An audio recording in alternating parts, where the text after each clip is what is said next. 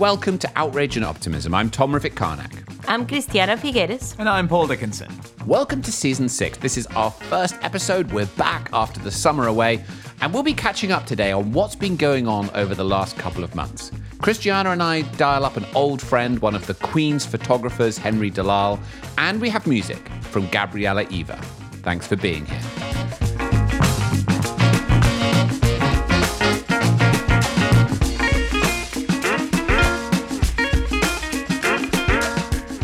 So, friends, welcome back to the podcast. We've been out for a few weeks over summer, as we always are, and we're now back with a new season, Season 6, and we're excited to get into what's been happening over the last few months and also what's ahead before the end of the year. But we have to start by saying that today is Friday, the 9th of September. We're recording this episode. We're all in the UK, and it is 24 hours since the news broke that Her Majesty the Queen has passed away. This is the end of an era. She's been on the throne for 70 years. One of the pieces of information that really struck me when this news was breaking is that her first prime minister when she came to the throne, Winston Churchill, was born in the mid-1870s. She was a living link deep into history in a timescale we don't usually think about, and was a connection for all that's happened in those intervening years in international politics, in human development, and of course in the environment. So many changes as we as a world have tried to get on top of these transformations. And she'd been able to see deep into that past and bring that wisdom to the world we're now trying to create. We're going to miss her enormously. Of course, all of us are. She's fundamentally changed the UK and to a degree the world. So let's just start there with reflections from either of you, and then we'll hear a few additional reflections from her official photographer and our friend, Henry Delal, and you won't want to miss that. Later we'll share about the summer and what's to come over the next few months. I bow to the Brit sitting next to me in his studio. Thank you, Christiana. Look, it's a very strange experience when you've spent your life with a queen, and then she's gone. We were talking about this extraordinary experience, Christiana and I showed Christiana the recording the Queen made to speak to the nation about the COVID pandemic. And I can't really think of another occasion where the Queen has spoken to the people directly on a crisis issue. Christiana pointed out that I had tears welling up in my eyes. We will meet again. And I'm very sorry to say that we will not meet Queen Elizabeth II again.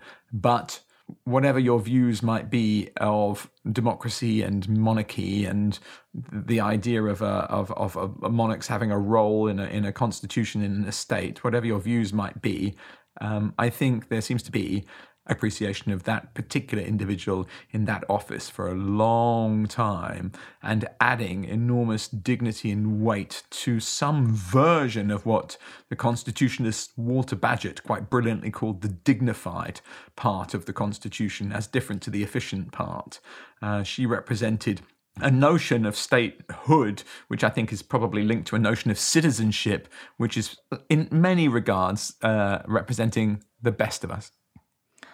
Well, I'm very glad that you've come around to those sentiments, Mr. Paul Dickinson, because those were not the sentiments that you were expressing scarce 24 hours ago, where I was the one who was all sentimental about this amazing woman. And much has been written, obviously, in the past few hours about her. The words that come up for me when I think of her is first equanimity. What equanimity she showed during, no matter what the situation was.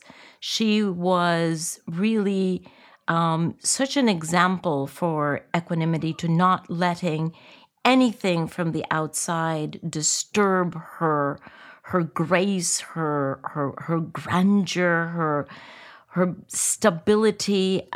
It was really so beautiful to watch that on so many different occasions, because most of us do get all mixed up in whatever's happening outside, right? Whatever input we receive from the outside. And we react. Then we react. Yeah. And, she did not react. She really showed how we can decrease our reactivism and practice equanimity, grace, dignity throughout, no matter what the situation is. So I am going to miss her. I'm not a Brit. I lived many years here, now recently, but also way, way, way back as a student. But even if I hadn't, I think I would still be in deep admiration of a woman who put her whole life into the role that she inherited without asking for it, at an age that was way too young, much younger than she ever thought. And the promise that she made in that famous speech, right, when she was 26 years old, and she said, I will serve my country and my people. And she did. Yeah. She lived a life of service. She was such a bastion for trust and confidence when that is so scarce right now. Trust is just such a scarce commodity. And she was such a bastion for trust. And as you have pointed out, Tom, over so many years, collective wisdom that she then shared. Paul and I were talking yesterday in the train. She had 15 ministers. 15 prime ministers, yeah. 15 prime ministers. And she met weekly with each one of them. And, they all came to report and to consult and to ask for her advice. So you can imagine over those many years, the collective wisdom and collective experience that she had in her treasure trove. And how beautifully and carefully she was about anything, never stepping into politics, but always being there as a bastion of trust, confidence, and equanimity. I mean, absolutely a remarkable, remarkable life. Yeah. And I think it's so healthy for us to think about time in a different way, isn't it? We're so used to today's world, the immediacy of the next tweet or the next quarter or the next election cycle. That's about as far as it goes in our sort of immediate gratification world. And somebody whose time on this planet and his time in the public eye spans such a large, decades and decades. It actually reminded me, I've been doing some reading over the summer of this issue of long-termism. I don't know if you've come across this. There's a brilliant book by William McCaskill called What We Owe the Future. And this is a slight aside, but it made me think of this. What he points out is that if humanity survives for as long, just as the average mammal, right, no more, no less, then we'll be around for about 1 million years.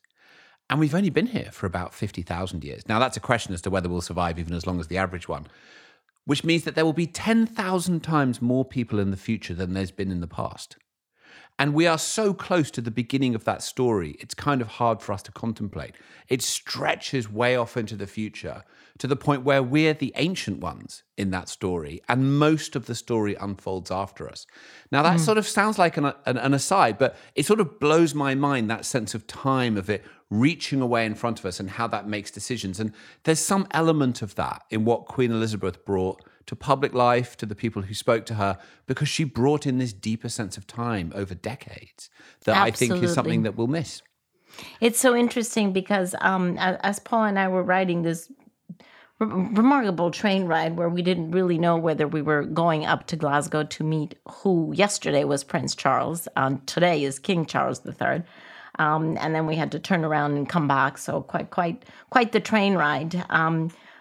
But we were talking about this different sense of time, and especially because I had been contacted by Costa Rican press to write something about the Queen. And it struck me, as you've just said, Tom, that in democracies such as the UK and Costa Rica, we have such a fast cycle because we think of the electoral cycle as being the beginning and the end of things, of policies, of actions, of decisions. And so we are so short-term thinkers in these democracies, whereas the monarchy in this country, in Costa Rica, obviously doesn't have one, but it just stretches over a much, much longer piece of time. It stretches back and it stretches forward. And she was very aware of the legacy that she had inherited, not just from her father, but generations back. And she was very aware of the legacy that she needed to leave forward, many generations forward. So a very different beautiful sense of time being stretched in both directions, back and forward. Yeah. Cool. All right. Well, I think that was appropriate that we start there because, of course, so much actually of what we talk about with this podcast is around time, right? It's about how are we going to sustain the future of humanity and create a world that we want. So let's move on to a relevant conversation that we had today. Christiana and I called up Henry Dalal, Queen Elizabeth II's official photographer, to ask if he would share some reflections on his interactions with the Queen over the 2 decades he'd been photographing her. Now, photographers have a unique job. They get to spend close time with their subjects, getting a very true to their nature experience with the person that they're photographing. And in Henry's career, one of his most loyal subjects has been the Queen. Now, Henry is a friend of ours. We've known him for many years. He actually is also super into climate change. And for many COPs, the climate negotiations, when Christiana was executive secretary, he came along and played a role photographing what was happening behind closed doors in Paris and at many other times. So we know him pretty well. And of course, on this podcast, we normally call people right on the podcast and do it live. But due to the nature of these circumstances, we had to arrange to call him a different time. There's great stories from him, especially if you like horses. And if you want to view his work while you listen, you can check the show notes where Clay's put a link to his website. So here's Christiana and I on the phone with Henry Dalal.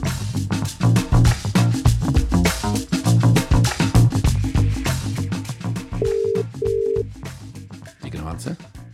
Look at these pictures. How do you get horses to stand like that for a picture? Henry? Hi, Henry. Is that you? Yes. Hi. How are you? Lovely to Henry, hear from you. So lovely to hear you. Thank you for taking our call. You're very welcome. Very honored. So Henry, thank you so much for dropping in here to our podcast. You being a photographer of Her Majesty the Queen for so many decades, and sharing her love of horses.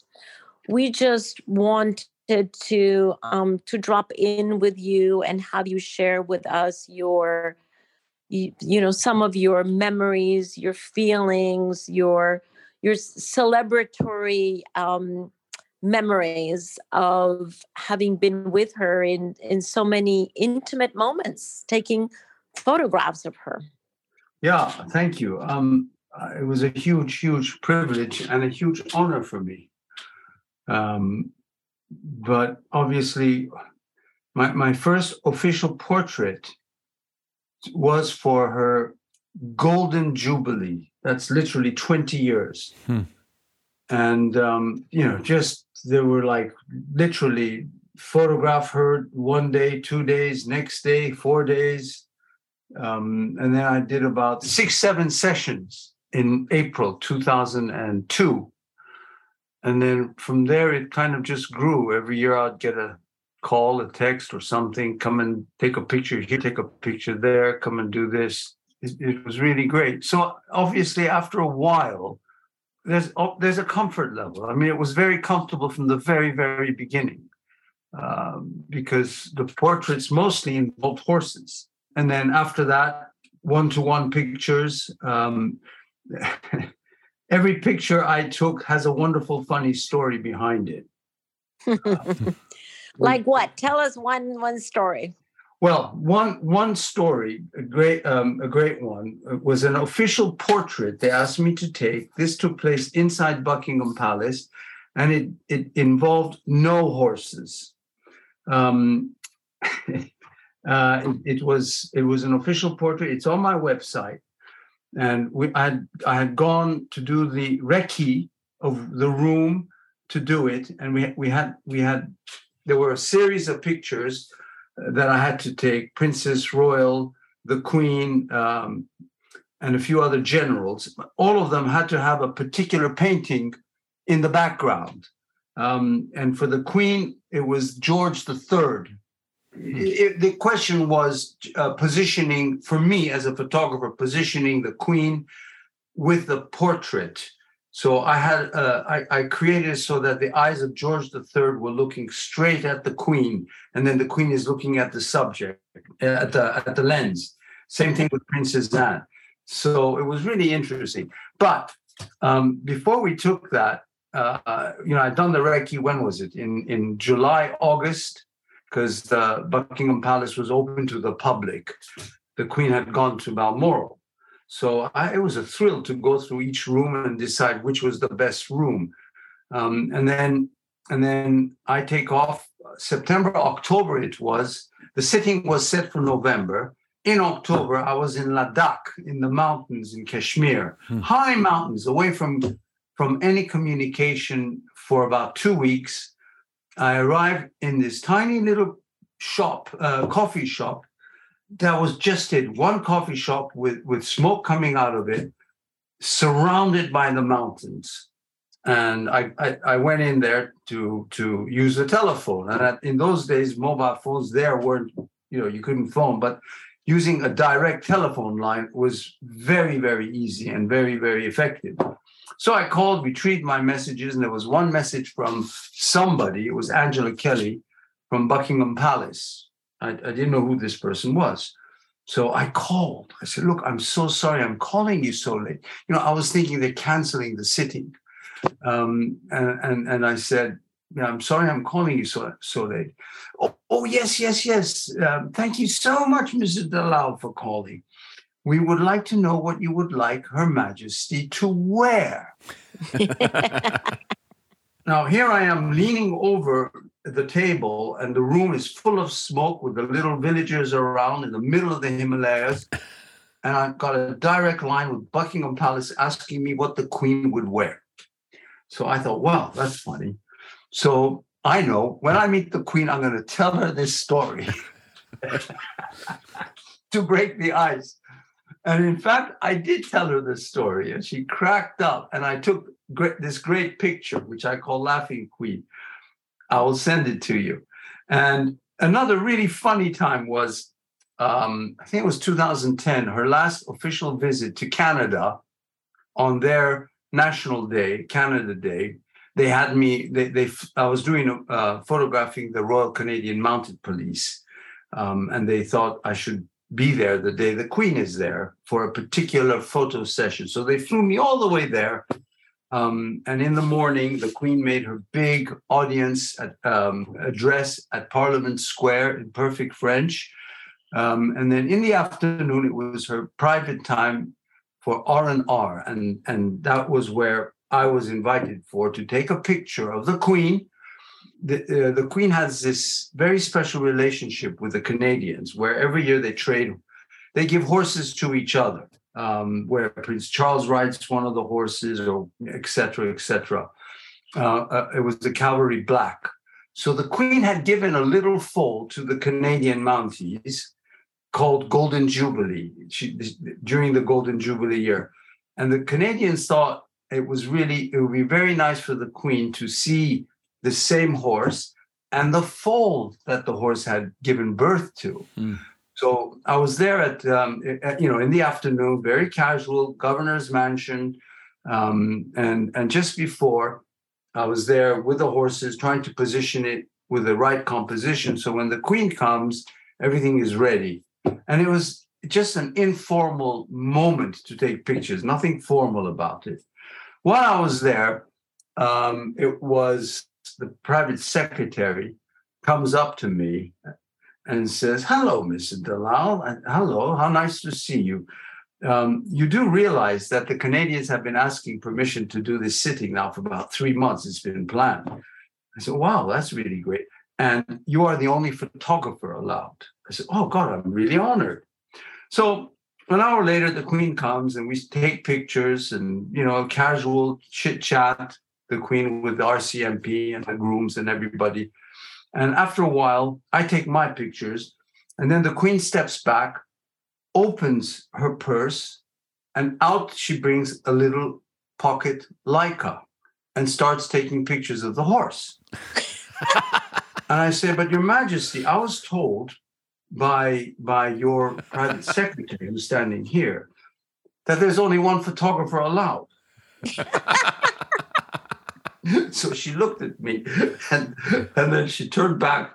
She said, "Then leave."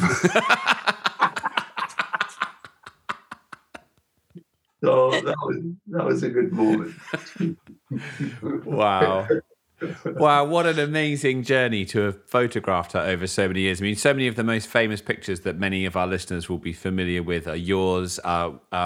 And thank you for all of those incredible years of your artistry and your work of bringing such a flavour of her into our lives. We'll put notes in the show notes. Clay will put them in so listeners can find your website and can look at the pictures. But Henry, thank you so much for sharing a little bit of her life and your experience of her at this moment. You're very, very welcome. Yes, thank you. And Henry, I think you will by now, the phrase that describes her cantankerous, but with a great sense of humor. I think you would probably say, yes, you experienced her like that as well. Oh, absolutely. I mean, she was, after, over the years, she just was. It was really lovely being with her, very comfortable every time to take a picture. And the last photograph, official portrait, which was released for her 96th birthday, which I'm sure you've seen. After I'd taken the pictures, it was in, with the lovely tree and blossom behind. As she was leaving, they called me, Henry, Her Majesty wants to have a word. So I went up. She was already in her car, and I said, "Yes, Your Majesty." Henry, do you mind? You look at the pictures you've taken, make your short list, and send them to me. I would like to choose the picture myself. So I sent about 10, 15 pictures to her. So the picture that you will see that Buckingham Palace released for her birthday, it was her choice. Lovely. Henry, as Tom says, we will definitely put your link to your website on our show notes so that our listeners can appreciate such a beautiful several decade adventure and accompaniment that you did of Her Majesty the Queen. Very few people have seen her through the eyes of a lens like you have. So how beautiful. Well, it's been a huge honor. Indeed. Thanks, Henry. Henry, thank you so much. And again, our condolences, because I know that you are, as you said yourself, you're really gutted. And I think that speaks for so many of us who feel completely gutted about her departure. Yeah, it's really bad. But I think King Charles would do really well. Yeah. Indeed. Good. Okay. Thanks so much. Thank you. Thank you. Bye. Thank you. Bye-bye. Bye.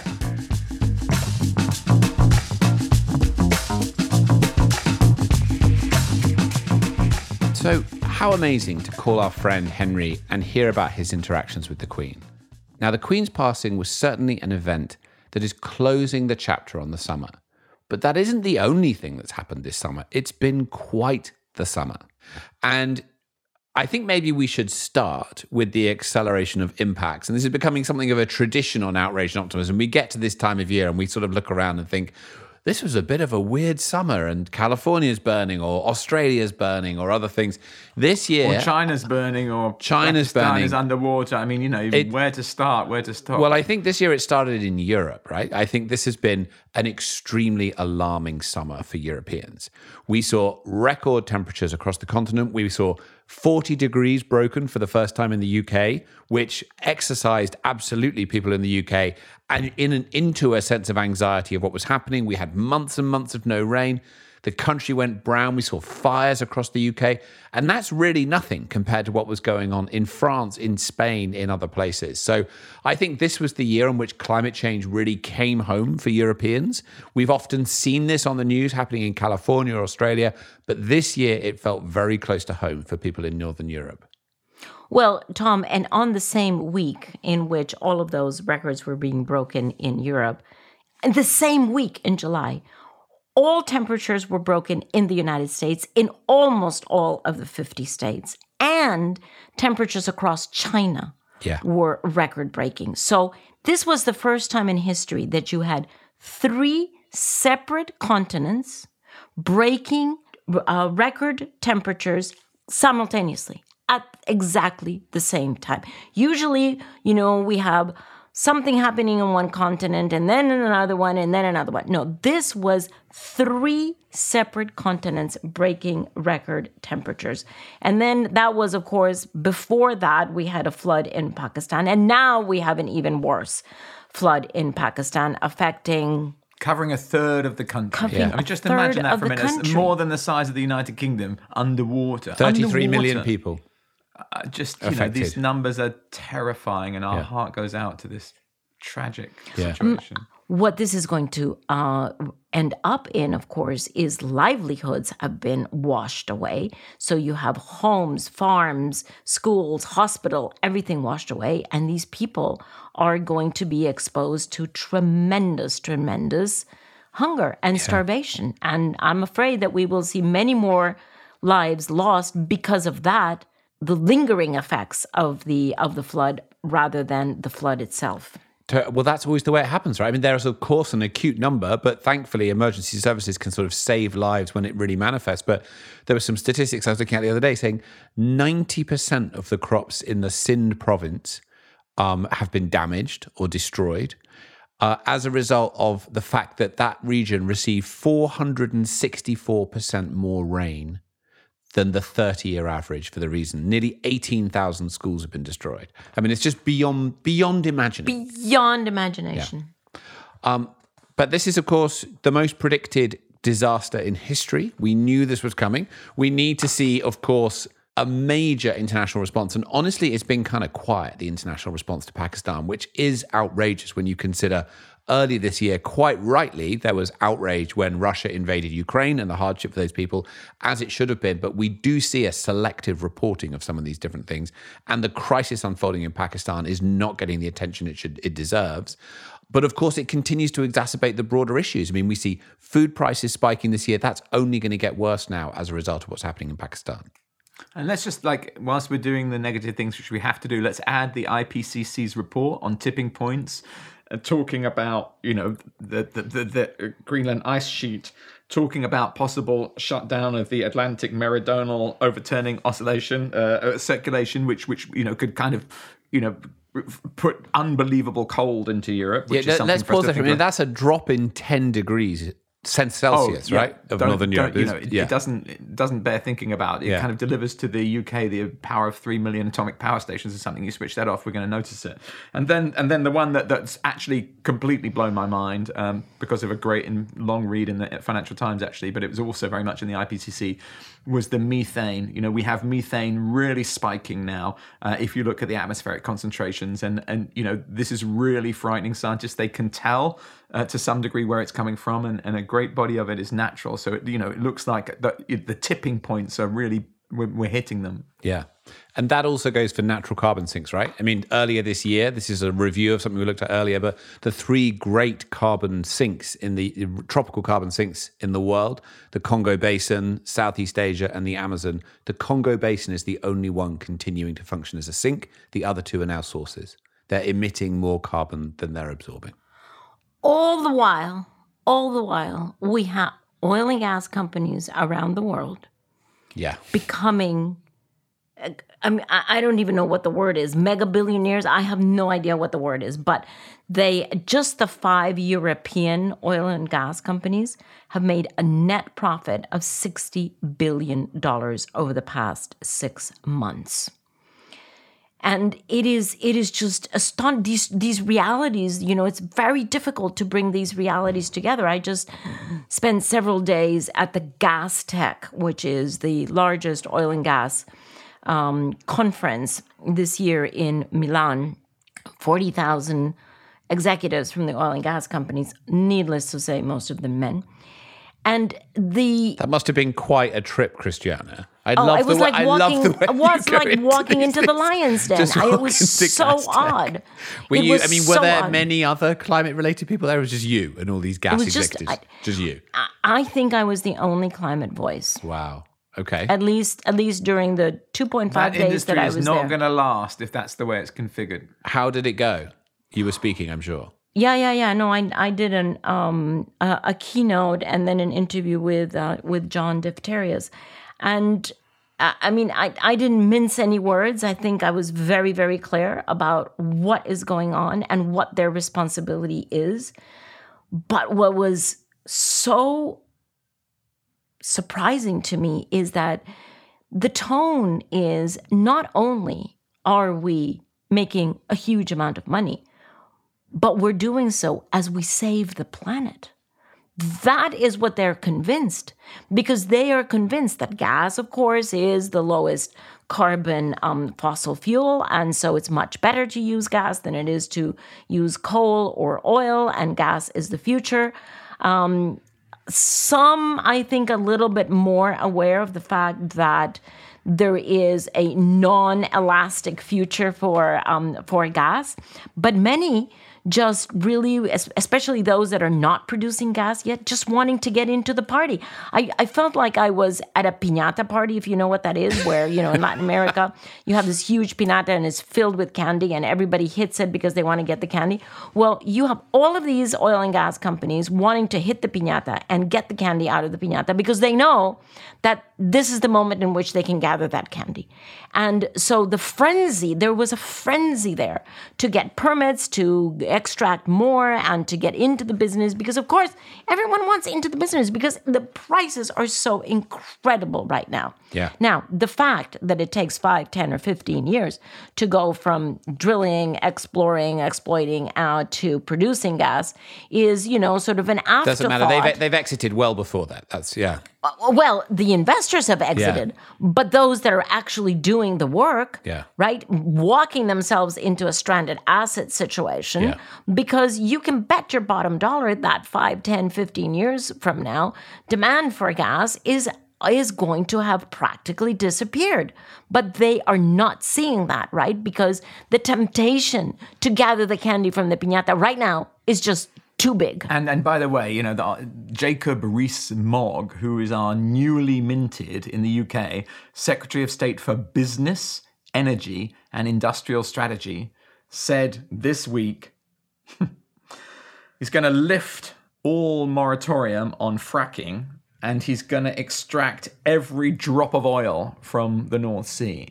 Now, we do require politicians to set a tone and to use their platform and their voice to responsibly move our society forward. And I'm sorry to say that despite the difficulty with energy prices now, that language is not helpful. Jacob Rees-Mogg has voted consistently against climate change action in the House of Commons. And we have a disturbing problem there, I've got to admit it. Disturbing problem is the understatement of the century. I mean, he's a sort of Harry Potter-esque villain, isn't he? Who's kind of going around and, waking up all the Death Eaters and trying to destroy the forces of light. I mean, it's just a disaster. Yeah, but look out for these Harry Potter type, Steve Bannon type unusual characters, because, with either Steve Bannon with his kind of like semi-military look or Rees-Mogg with his big lapels and his sort of affiliation with the previous centuries, they're creating populist profiles that, quite quickly could turn incredibly nasty. By the way, I've just been told by Clay that Steve Bannon is in custody, so that's not the worst thing in the world. So let's just stay here for a minute, because we've raised a few important issues here, and I'd love to just pose a question to you both, which is, I spend a lot of time with various hats that I'm wearing at the moment, engaging with the Egyptian COP27 presidency team, with the African Union ministers who are now trying to sort of work out how do they move forward and try to implement their climate commitments. And what I consistently hear from them behind closed doors is actually kind of disturbing, because we want to now develop gas. We are in a situation where we need energy. Energy prices have spiked. We're either importing a certain amount of energy, and we now want to be able to be given the freedom, to be given financial resources to invest in developing gas so that we can, drive down the cost of energy. How do we respond to that? Because I struggle with it, in all honesty, because in those situations, we're at a point where I don't feel like I have the moral authority to stand up to that and say no. At the same time, I'm aware that that's a trap that's being opened up that's going to draw those countries in the medium term into deeper poverty, because the gas price will drop and they'll have invested and borrowed money to try to invest. So how do we try and put our arms around this quite difficult issue at the moment? Because that frenzy you just described at Gastech, Christiana, of those developers and fossil fuel companies, they're all out trying to lobby these governments to develop their gas fields and to invest more in gas. But we in the climate movement who are trying to find a way through this are increasingly caught in the middle. So let's just try and put our arms around that moral conundrum around what we're supposed to do with all of this. No, it's absolutely true. And there was a very scary panel at Gastech with ministers of energy of African countries, plus the Minister of Energy of India, in which that was exactly the point. We want to develop more gas because of the piñata syndrome, right? Yeah. And this makes a lot of sense. So we've talked about this before on the podcast. We have. It is not easy to stand up to developing countries and say, no. You know, the North developed with their fossil fuels, but now you, coming quite a few decades later, you're not allowed to develop with any fossil fuels. You have to incur the risk and the cost of moving over to other fuels. Very, very difficult situation. Where we might be able to find some midway is to say, okay, the gas that is already there, this is the thing, right? Many of them want more gas, more drilling, more exploitation. But from the IEA, we know that we have enough gas. So the gas that is already there, that has already been extracted, that is already out of the ground, that gas can very likely be used and very probably will be used on, if we go to Africa now, on the coastlines of Africa in cities that have high concentrations of population and high industry, because that is what they need. And however, if you invest into more infrastructure, which is what they were talking about, they were actually even talking about a pipeline that crosses the entire continent. Yeah. Who's going to finance that? Yeah. Who is going to finance that?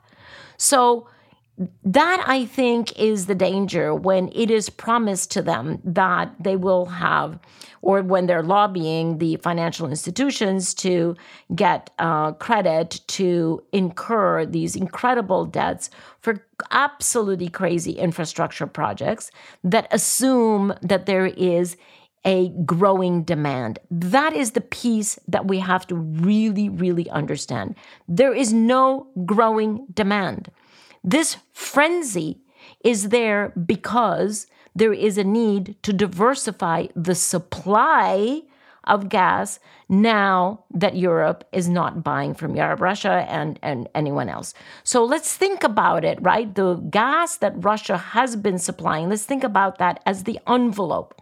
And that envelope is now being filled by everyone who wants a part of that envelope, and that's the frenzy.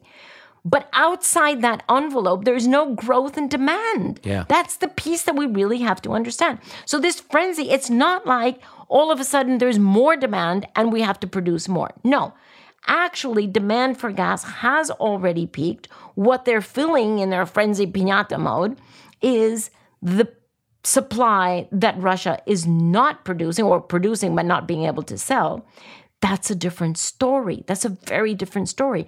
But to go from there to assuming that there is growth in demand over the next 5, 10, or 15 years is absolutely crazy. And to indebt yourself as a country into very expensive infrastructure, assuming that there's a growth in demand and that you will be able to pay your debt, is absolutely crazy. Yeah. And just like a word for people at home about large piñatas, because there was a big one at my work once, and if you use boiled sweets, you can actually nearly cause a serious injury, which I almost did to a colleague of mine. But look, I think on top of every word that Christiana says, which I agree with entirely, let's not forget the bombshell, or since we last spoke, the Inflation Reduction Act, a $369 billion with a B, a $369 billion.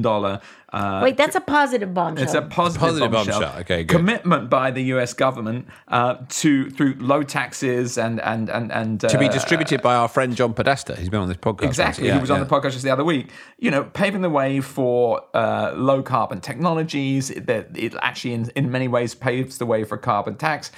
I think what the gas industry is failing to understand completely, and of course they won't, because they're called the gas industry. It's like the cigarette industry will never fail to understand that cigarettes, But my point is that the investment in alternative technologies, renewable energy and all the rest of it is now at such a fever pitch, and there is such certainty of increasing legislation against greenhouse gas emissions, and we'll come on to that, that inevitably this piñata moment where these companies are drill, building pipeline after pipeline, it's insane because we know that the same business case that funds or is confusing Jacob Rees-Mogg, for example, is the business case that makes renewables, which are extraordinarily cheap, ever more competitive, ever more interesting, and of course, quite beyond two possible negatives.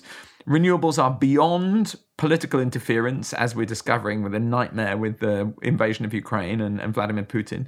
And they are also beyond future taxation and regulation of greenhouse gas emissions. So there is no case for doing anything with gas unless you absolutely have to. By the way, we've got this kind of tough winter coming up in Europe. I think there should be rationing. I think people should be dressing up warm and taping up their windows for a year or two. There is a war in Europe at the moment. Gas is being used as a weapon. We should not be afraid to respond as citizens and with our governments recognize that sometimes things are important. Yeah.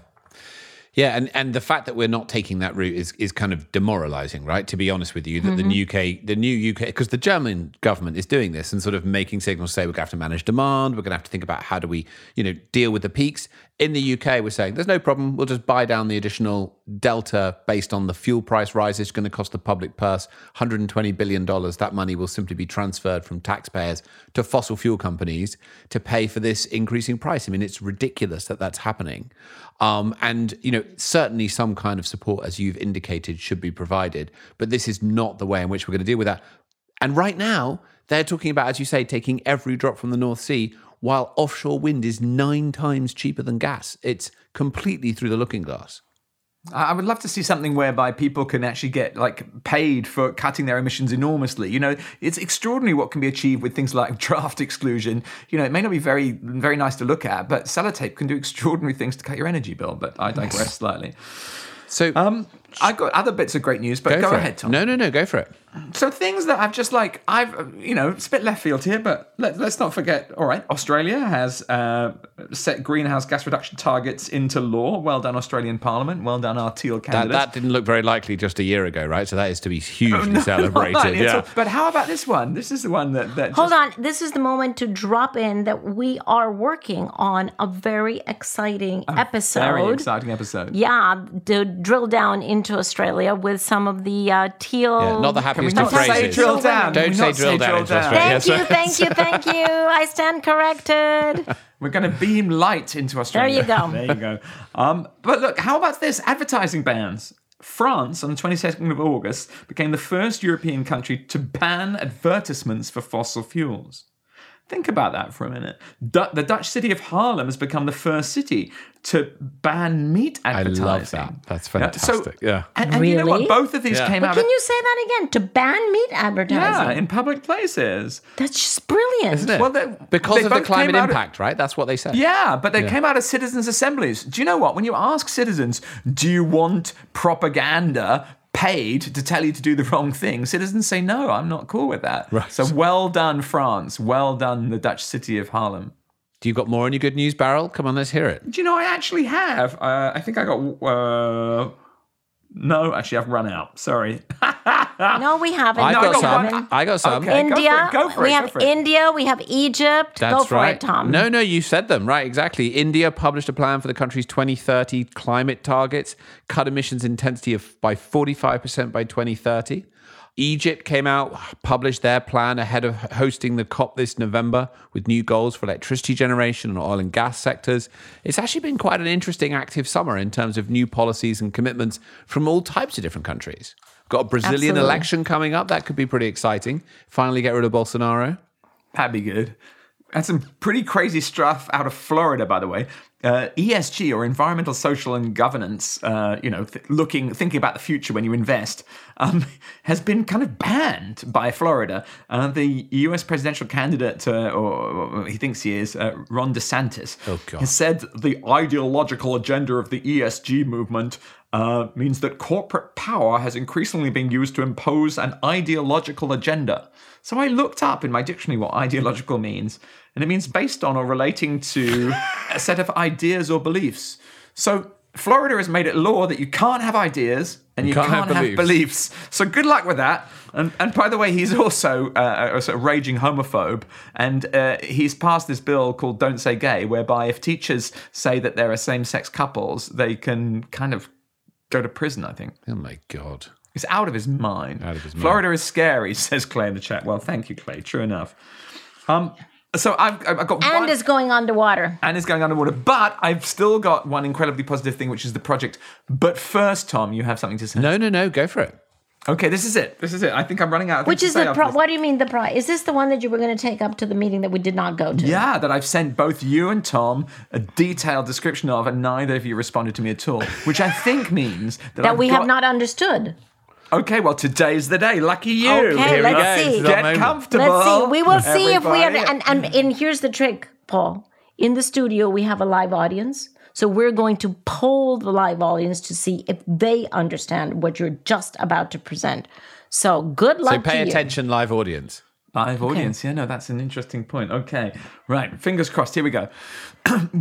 I am quite sure, at a very special moment where we... So far, so good. As a movement... Thank you. That's an excellent idea, Paul. I'm fully impressed. The interruptions are helping as well, because I think they're building something in me. I'm not sure what it is, but it's very good. We are at a moment where our movement can achieve unprecedented successes in the legislative realm. I'm talking here about policy. This could be financial support like the Inflation Reduction Act. It could be taxation of greenhouse gas emissions, a carbon price. It could be regulation phasing out internal combustion engines. Why am I so confident that we can now suddenly get the regulations that we never had before? Here's why. Studio audience. Drum roll. You may not be aware. I can't look at you because I have to talk at the mic, but imagine I'm looking at you. You may not be aware that more than 3,000 of the world's biggest companies have set what are called science-based targets. And this means that they've committed to reducing in line with the science. And most of the world's investors, led ably by former Governor of the Bank of England, Mark Carney, $130 trillion of investors, have committed to net zero by 2050. Net zero by 2050 is about the same thing as science-based targets. It's kind of the same thing. But I don't hear a project here yet. But people are saying, oh, they say this, but do they really mean it? Is it greenwash? Is it really going to happen? And the honest truth is, it's going to happen or it's not going to happen, depending on whether we have the policies to make it happen or not make it happen. Okay. So the point being so good. The most powerful institutions in the world have put themselves forward and said, we're going to do this. And then, these are the lions, the lion corporations and the tiger investors. And then the little mouse governments are now kind of like, well, do you really mean it? And the truth is, it's up to the mouse governments now to pass those laws that we need to reduce emissions at 7% a year. Now, the other thing that's changed is, and we've been discussing this, so let's just remind ourselves, energy prices have gone crazy because of the invasion of Ukraine, so the business case for decarbonisation has never been higher. And extreme weather, as we were just discussing, has frightened everyone in the whole world, so they're ready to vote and support politicians and governments who solve this problem. So I'm liking the sort of the hand gesture, which sort of like everything mimics, is aligned right, now. And we are going to get the taxation and regulation we need if we focus like we've never focused before. Now's the time. And so I turn to the studio audience and ask you to speak loudly. Do you understand what I just said? No, but wait a second. What's the project? The project is for us to recognize collectively the climate change movement to be fully engaged, and there are very notable efforts being led by, for example, the Climate Champions team and many NGOs who've been doing this for years, of course, but they're coming together, a flotilla of ships making a great armada with a single point the regulatory policy outcomes we require to reduce emission at 7% a year, because the children are on strike and now we've got a chance to do something about it. Okay, Paul, that's brilliant. But how is it different from the reality that we've had for the last 6, 7, 8 years? Honestly, we've never had all of business, 90% of business and 90% of investors have staked their reputations on this outcome. But now they have, as they are called to account in the public sphere, they are relied upon to deliver this legislative outcomes. Look, I believe the citizen is ruled by the government, but the government is ruled by the corporations and the investors. But now we've got the corporations and the investments committing to something that only the government can achieve, and therefore the door is now open. Well, that may be one, if not the reason, why there is now such a backlash on ESG and this whole woke capitalism conversation, because maybe there are other people that agree with you that we're in danger of succeeding, and what they want is to stop progress. 100%. Do you think? Yeah. 100%. Maybe we have to look at this. Yeah, we do. That's a very good point. We should delve into where this pushback on ESG and woke capitalism is coming from. But Paul, I completely agree with you, right? That you have to get to a certain point. All of this is kind of almost like the phony war, right? Where it's not a happy analogy. Exactly. We've gotten to this point. We haven't really gotten to but the trouble is, how do you gather that latent power and intentionality of the corporations and the investors and make it stick? I mean, on this conversation, as far as I understand it, 80 to 90% of the FTSE 100 are covered by meaningful net zero targets. And yet Jacob Rees-Mogg, the business secretary, comes out and says, we're going to take every drop of oil from the North Sea and extract every bit of gas. I mean, it seems like the logical consistency between the two is not as tight as you've described. Or how do you make it tighter? That's our job. We have to make it tighter. We have to use those commitments. As you both know very well, I've spent 20 years of my life supporting corporations to think this through. Well, they've come to their conclusions now, and they're turning on the government and saying, well, it's up to you now. And the people are there. The people want this. And also the unbelievable fossil fuel prices mean that there's a perfect business case for it. It's us appreciating that authority is taken, not given, and this is our moment to take it and to be super confident, super ambitious, super focused in delivering the outcomes that we all know we need. Okay, well, I'm going to now turn over to the studio audience just to, if you wanted to sort of shout at the top of your voices and say, Paul, yes, we understand and you're right, perhaps. Yes, we understand and you're right. Yes, we understand. And you're right. And you're right. And Paul is right. So this is the studio audience of Christiana's niece and Christiana's friend. And Christiana's friend. It's our studio audience in Paul's flat in North London. A unanimous approval for what Paul has managed Unanimous approval, because if they don't approve, they don't get dinner.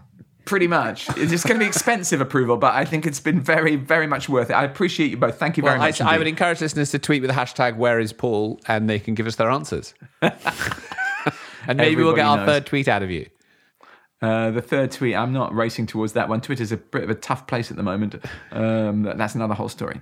So I know that we don't have forever, unfortunately, in this podcast, and maybe just what we should do now is for a few minutes just cast our minds to what's coming up. So we have, obviously, as ever, a critical time of year with some very significant moments in it. It's now, as I said, the 9th of September. In just 10 days, the world will be meeting at the UN General Assembly for what is known as UNGA, which is also called New York Climate Week. Wait, Tom, can I just throw a little pebble into that? Sure.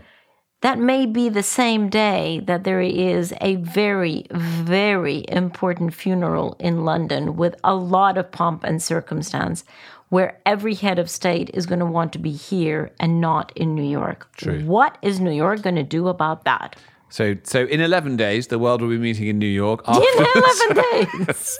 I'm sure that's the case, Christian, and I'm sure that UNGA, the UN General Assembly, will be pushed back. And I think it's going to be pretty big this year. I think that notwithstanding what you just said about the royal funeral that will be happening on the 19th, I think the fact that the COP is in Egypt, that there will be a lower participation than can be the case when they are these cyclical, very big commitment COPs, means that people are more focused on UN General Assembly Week. So that's going to be a big moment. We will all be there and we'll be bringing you podcasts from there.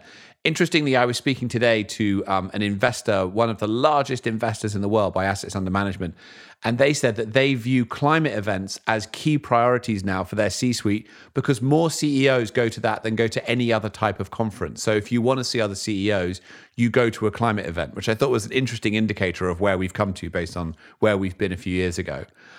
Anything to say about UNGA, and then we'll go on into COP?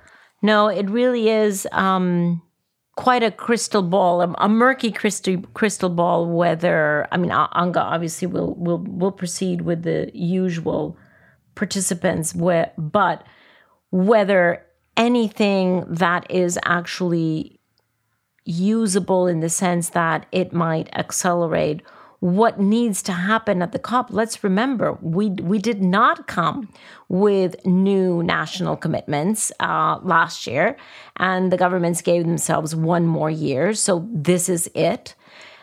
And whether UNGA is going to help to bring that harvest of increased national commitments remains to be seen.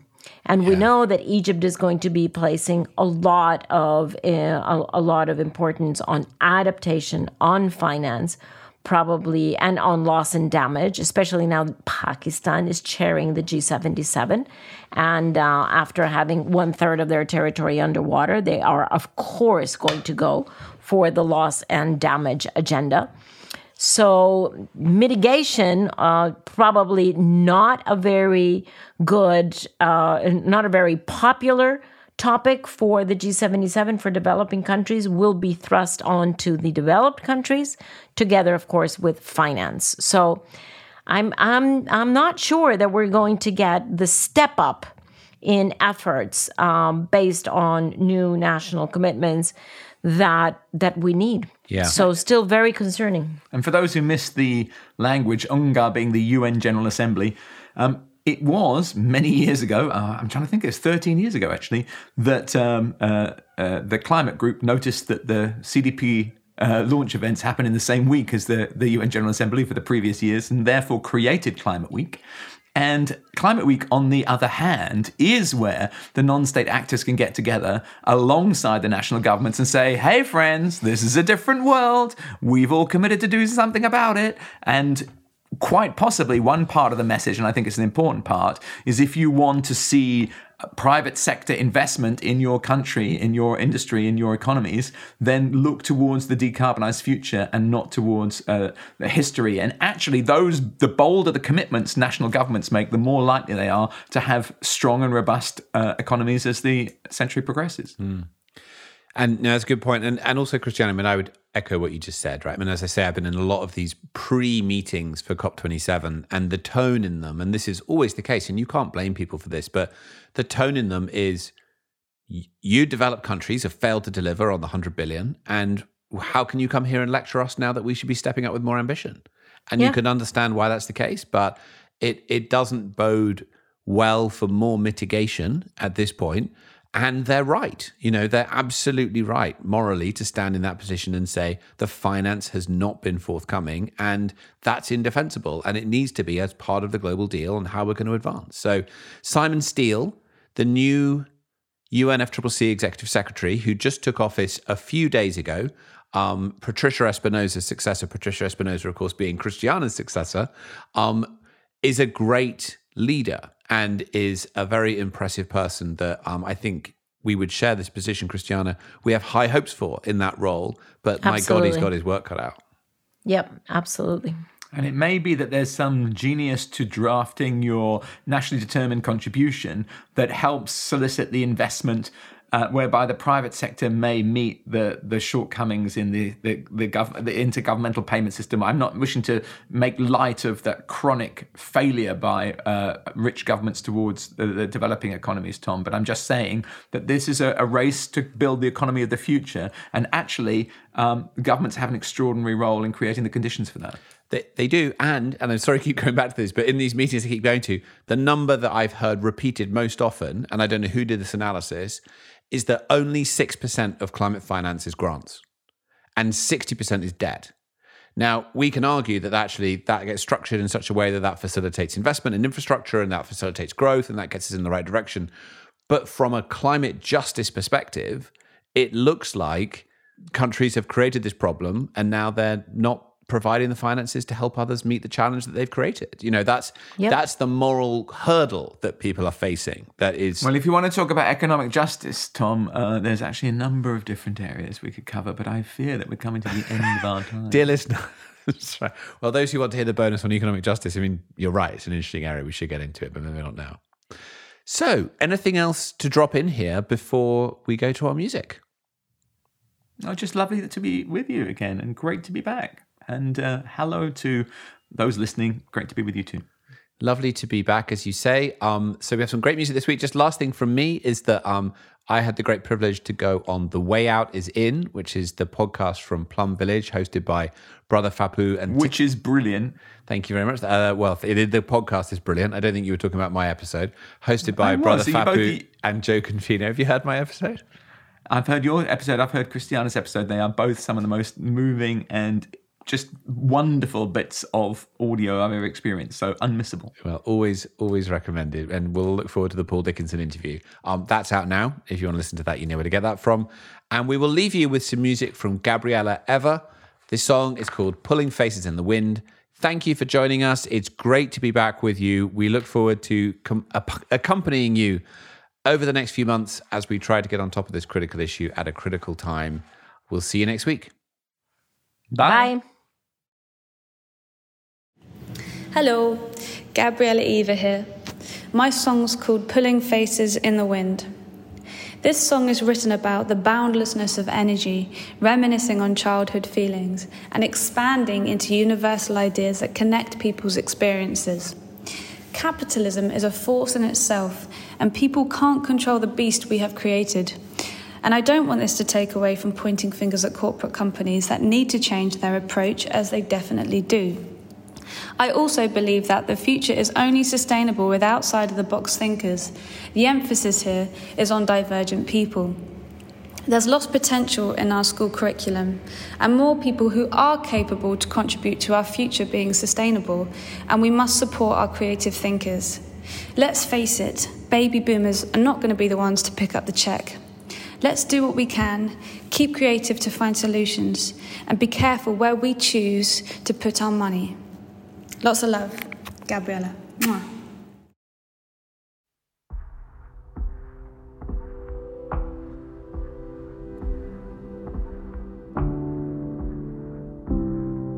She said, if you pull faces in the wind, your face will stay the same. And he said, if you see something you like, buy two of them. And I'm like, staying in this fam just to spend time with my gran. We got a lot to live for. Kids on the beach with ice cream running down their cheeks. I remember how you used to look at me.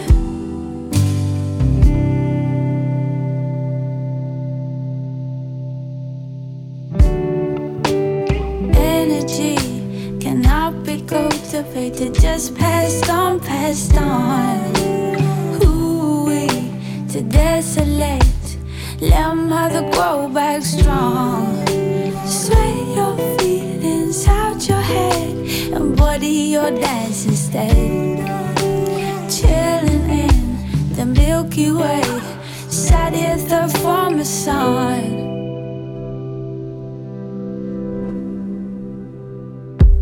Skating through a sea of people, and the wind drowns out any background noise. I am present. I don't know if you feel the same, but I'm okay with keeping my feelings to myself. Keeping my feelings to myself. Play on, life goes on. Head above water, but still feet on the ground. Smokes and drinks on the weekends. Carousel spin and your colors blend in them. Hyperextending all my energy. energy. I pluck my insecurities like petals from a flower that cradle a bee. I feel your violet glow. Necessity. But I can only help you see what you need if you choose to see.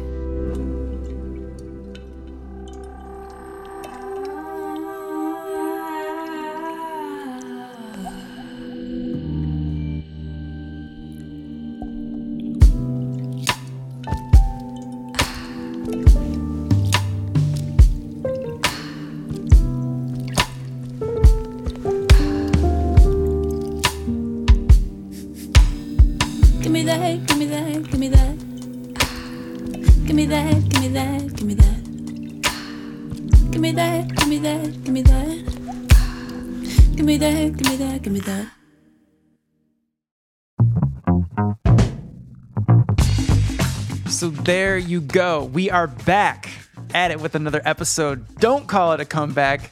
Been here for years, rocking my peers, putting suckers in fear. Okay, sorry, that's too much. But LL Cool J did get it right when he said don't call it a comeback because, well, we were only gone for about 6 weeks. I'm Clay Carnill, producer of this podcast, Outrage and Optimism. Thank you so much for joining us and for joining me for the wrap-up where I say a few words, introduce you to our show notes, a couple thank yous, and send you on your merry way. And of course, our first musical artist out the gate is Gabriela Iva with her track Pulling Faces in the Wind. Gabriela's music needs to make your weekend playlist. I'm a big fan of those funky low-tone, heavy vibe guitars she has going on, and yeah, weekend playlist. Put her music on. Saturday morning coffee, maybe Saturday evening sunset. It's gonna take you there. The other song I really liked, I wrote it down, Feng Shui. Go spin that one. That's a great one. Gabriela's socials and more of her music are in the show notes. She does great music videos. So YouTube, Facebook, Instagram, Twitter, Apple Music, Spotify. It's all in the show notes of this episode. Go check them out.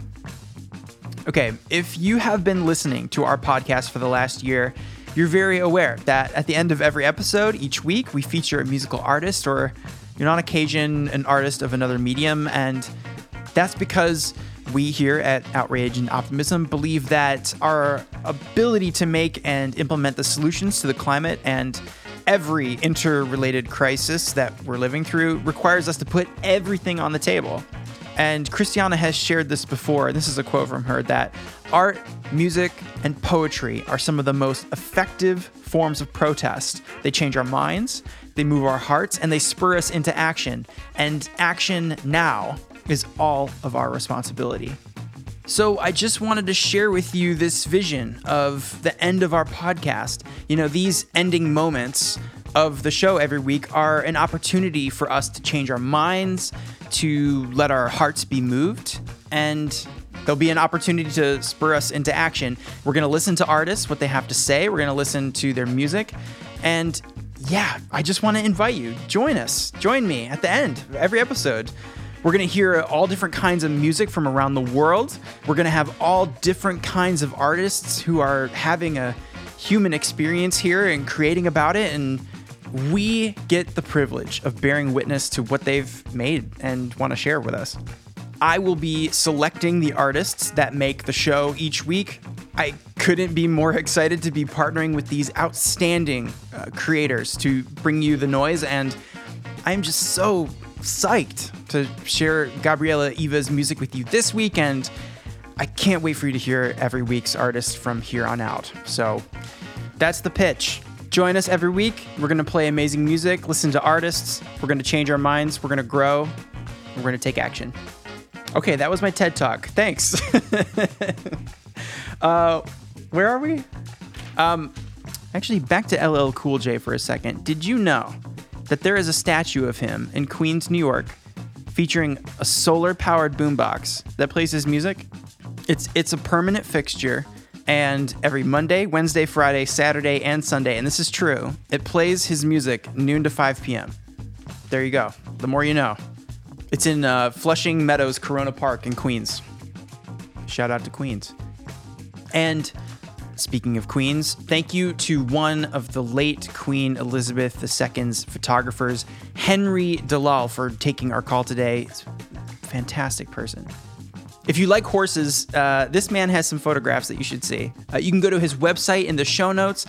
I would like to add that he has a fantastic photo book titled Addressing Climate Change. I figured maybe you guys would be interested in checking that out. Go pick it up. You can buy it. And, well, what does it look like? You can't miss the cover because Christiana's on it. Oh, and give him a follow on Instagram. That's in the show notes, too.